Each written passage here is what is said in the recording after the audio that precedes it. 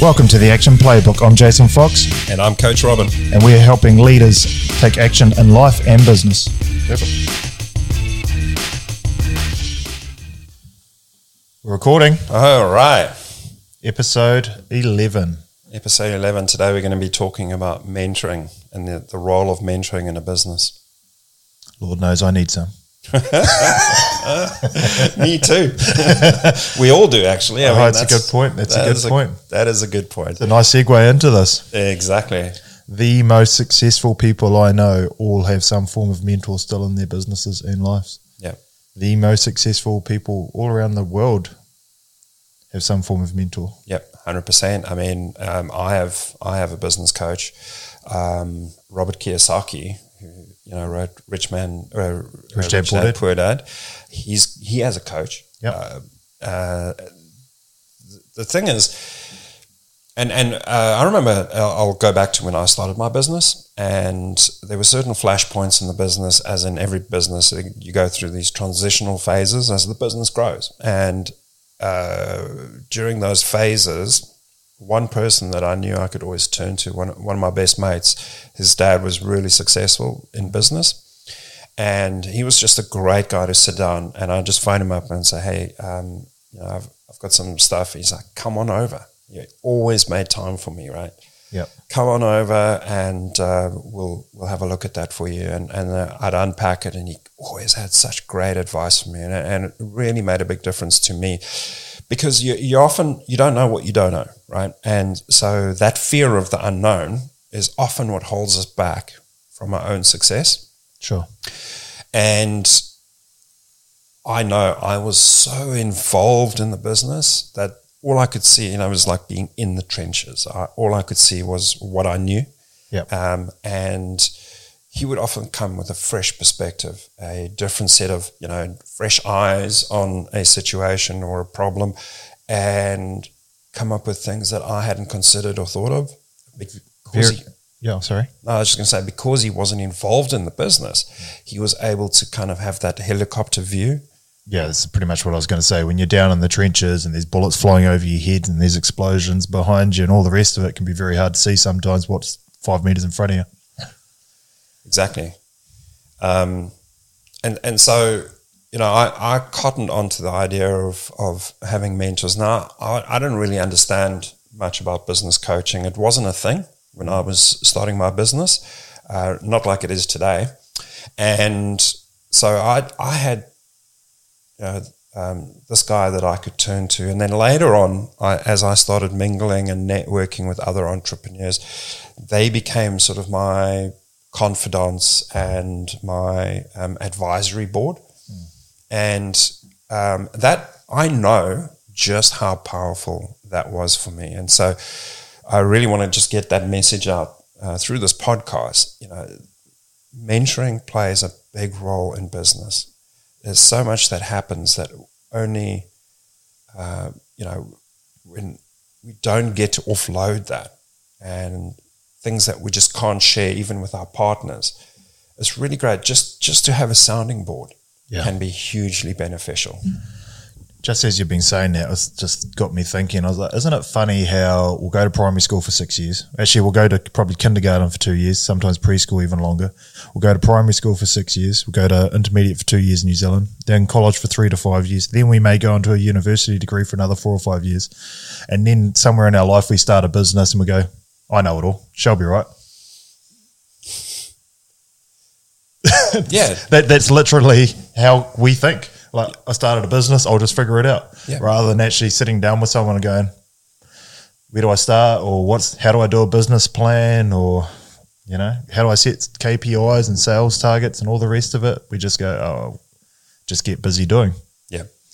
And with the speed of information these days, it affects industries, it affects markets, it affects national and global economies. The speed of information is such a big thing. So even going and this is no disrespect to anyone that has an MBA, but even having an MBA doesn't set you up for the dynamicism of things changing in the market, right? Yeah, I was listening to the Keeping the Change podcast, which I listened to, which is a great financial podcast in New Zealand, run by an accountant, Luke Keamies. And he was talking about how you go to university to study to be an accountant, and when they leave, then they start day one of learning how to be an accountant, because everything they learnt in their degree, still to this day, it's pretty much out of date. It's like, cool, you learnt all that stuff, now we're going to teach you zero. Yeah, exactly. And the way I always think of it is, because I think there's a parallel between sports and business. In terms of having a strategy, having the right people playing in the right positions. The parallels go on and on for business, but the one that is relevant for today's discussion is, every sports team will have a coach. Even individual athletes like Tiger Woods that we've mentioned before has a coach. In fact, I think he has two. They'll have more. They'll have personal trainers for their fitness and their strength. They'll have swing coaches. They'll have mindset coaches. They'll have a coach in every corner. Every sphere. Yeah, exactly. Yeah. And, the All Blacks. I've heard of them. Hurts me to say, but the winningest most team of, You still feel guilty because of the food poisoning thing, and you should. So they've been a very successful franchise, the All Blacks, apparently. But even at their height, and when I say the height, they won 2 World Cups in a row, the first team to ever do that, right? 2 World Cups in a row. And at no point did anyone say, okay, right, well, clearly we know what we're doing here. Let's get rid of our coach. Yeah. That we've got this. Yeah, we've got this. It's like, how do you teach Richie McCaw how to play rugby, right? That's the role of the coach, but it's not. The coach is there to help shape, strategize, mentor, mindset, for example, get everyone into the right mindset, build that winning culture. And the same goes for business. A good mentor will help us see things that we otherwise wouldn't see. It would help us understand things that would take a very long time to understand. So, and this is not a plug for me, but what I say is I help business owners get from A to B faster than they would get there themselves. Sure. And that's the role of a good mentor or a good business coach. But there's lots of ways of finding mentorship. That doesn't necessarily mean getting a business coach, right? If we stop there before you go on to that, talking about the sports thing, the rugby, it's quite interesting because they'll play that game, and at the end of that game, they'll sit down and go, right, what do we do well in this game? What do we do badly in that game? And they'll do that every single week. In business, we could go years before ever really looking down, seeing where our key strengths and our key weaknesses are. And we need to be looking at that far more often. Maybe not weekly, but let's look at it monthly. Yeah. What do we do as a business over the last month that we executed really well, that we need to do more of? And what do we do really poorly that we can bring up? And rather than trying to bring everything up at once, and this is the over information. Yes, there's podcasts and stuff that we're about to start going into, but I'm guilty of it myself. I play golf. I play golf poorly. I watch YouTube and go, oh, sweet. I need to swing in to out. My club face needs to be here. My grip needs to be here. There. I've watched these 10 videos. I go and I've got 10 thoughts in my head and I shank the ball into the trees. And then I go to the golf coach after getting frustrated. And in one day I'm hitting these beautiful ball flight shots directly at the flag because I just had one thing to focus on, not this plethora of information floating through my head confusing me. It goes back to the previous podcast focus. I can stay focused on that one task that's going to get me, will help me grow. And then in a couple of weeks' time, I can take the next step rather than trying to do 100 things at a time. So that's it, when you sit down with a coach, yeah, you can sit down and watch YouTube and all the different things. But again, he might be seeing something that's blindingly obvious, blinding flash of the obvious, in Robin's words, that's right there in front of you that could make that little tweak that's going to change your day, your life, your business, your relationship, whatever it might be, like that, versus scrambling along trying to go in 10 directions at once because you watched 10 videos over the weekend. Yeah. Really good point there, Jason. Really, really important because there's so much information flying at high speed. So much information out there. Finding out who the right mentor is, perhaps it's an author that you've been reading a couple of books on. Perhaps it's a podcast. Yep, perhaps it's a personal trainer. But the key thing is, listen, find the person that's going to have the biggest influence for you, one that you can connect with, and then stick with that one person. When you get too much advice, your golfing thing, too much advice from different angles, it's just going to create the confusion.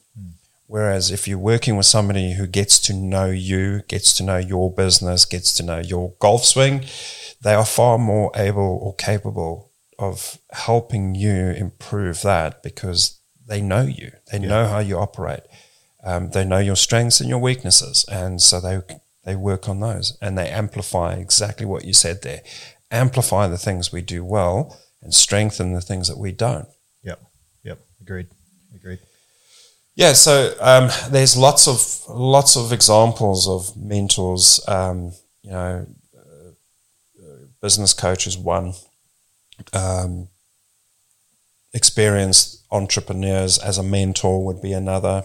Podcasts, books, authors. Your father's friend, all that sort of stuff, like you mentioned. One that I think relates to probably most people, and it's not everyone, but it's most people, is a personal trainer. Yeah. I just signed up at Anytime Fitness. That's a gym I signed up in 11 years ago. So I've been there. I've been working out for quite some years. That wasn't the first gym I entered. But even still, they went, right, new gym, would you like a PT session? So I said, no, I'm above that. I've been working out for 11 years. 100% there'd be some stuff that potentially, if they wrote a little program, that would probably be right for me right now with where I am at in my life. Oh, actually, I've got a bit of a shoulder injury. I got this, I got that. Oh, well, don't do it that way, Jason, do this. So I'll take them up on it probably at some point, but I'm just getting into the flow, getting to know the gym before I book something. But most people would have gone through that. They would have joined a gym, walked in there and gone, man, all those machines kind of look the same, but you sit in different places on the same machine. I don't know where to start. So that hour with the gym instructor or the personal trainer, writing out a little bit of a program for you, gets you started on that journey. So that's something that everyone can relate to. So a business coach may seem super high level. And when this is not a plug for coaching, because we're talking about mentoring and whatever it may be, it might be super high level. But when that's your income, your bottom line, it's your relationships in your business, it's relationship you take home, it is probably something you should take a look at and take seriously. And coming back to where we started, just coming full circle around to the fact that, all of those top business people have business mentors or business coaches in one sense or another. It's a very, very rare beast that can go out on their own and not turn to anyone for any advice or any help and still figure out how to make, how to create a massively successful business. For 99.99999% of us, we benefit from bouncing ideas off other people, getting advice from people who have walked the walk that you're about to walk yourself, and ultimately can see things that you can't see because you're really stuck inside that business. That's right. And in that, often in business, your business partner is your spouse. It's your wife or husband, whichever sex you are listening to this. And sometimes that business partner is the person that you want to vent about. Yeah. And who do you have to vent about with someone who understands your business and goes, I think their stubbornness is holding our business back. But if you've got a coach, or potentially you could say, hey, this is where I think we're stuck in a business. I 100% agree. But maybe if the coach comes in rather than husband or wife said having that conversation, they can say, hey, I can see you're really stuck here and you feel that, but for these reasons, and because there's obviously a transaction of money and stuff, they might be a little bit more open to listening to said discussion and therefore getting over that hurdle without a divorce, which is more expensive than a coach. Honestly, Jason, I've been called a marriage counselor more than a coach many occasions. Many occasions. And often that's what it comes down to. And it just happens to be a husband and wife team, right? But it is true for partnerships. I know I went through that, and being able to, and leads very nicely into mental health as well. because mental health is a massive issue in business. And, this is something that is concerning for me, is, the number of mental health problems that business people face. And this is one way of dealing with that. It's one way of being able to offload. And sometimes it just helps to talk about it. And, I always make myself available for anyone who's going through a really tough time. Yep. Just to have a chat and talk and, hopefully figure some stuff out. But more often than not, just listening to them is what they really need. Yeah, because often when you try and speak to other people, they'll speak to you, right? Yeah. Yeah, they'll tell you their opinion or whatever it might be, rather than actually just listening. And go rewind to communication on podcasts, I think 7 or 8. Did a podcast on that. So yeah, very important. So I think that kind of covers it. Is there any other key points in mentoring? Mentoring's a lot of things, people. It's it's your mindset, it's your health, it's your sports, but ultimately what puts food on your table is your business. I think that's a key point here, is that I know many, many, many, many, many business owners, and I'd like to say not many of them actually have coaches or have taken that path or that route. And I don't believe people start businesses not to succeed. I think everyone has intentions of this brighter life, having more time.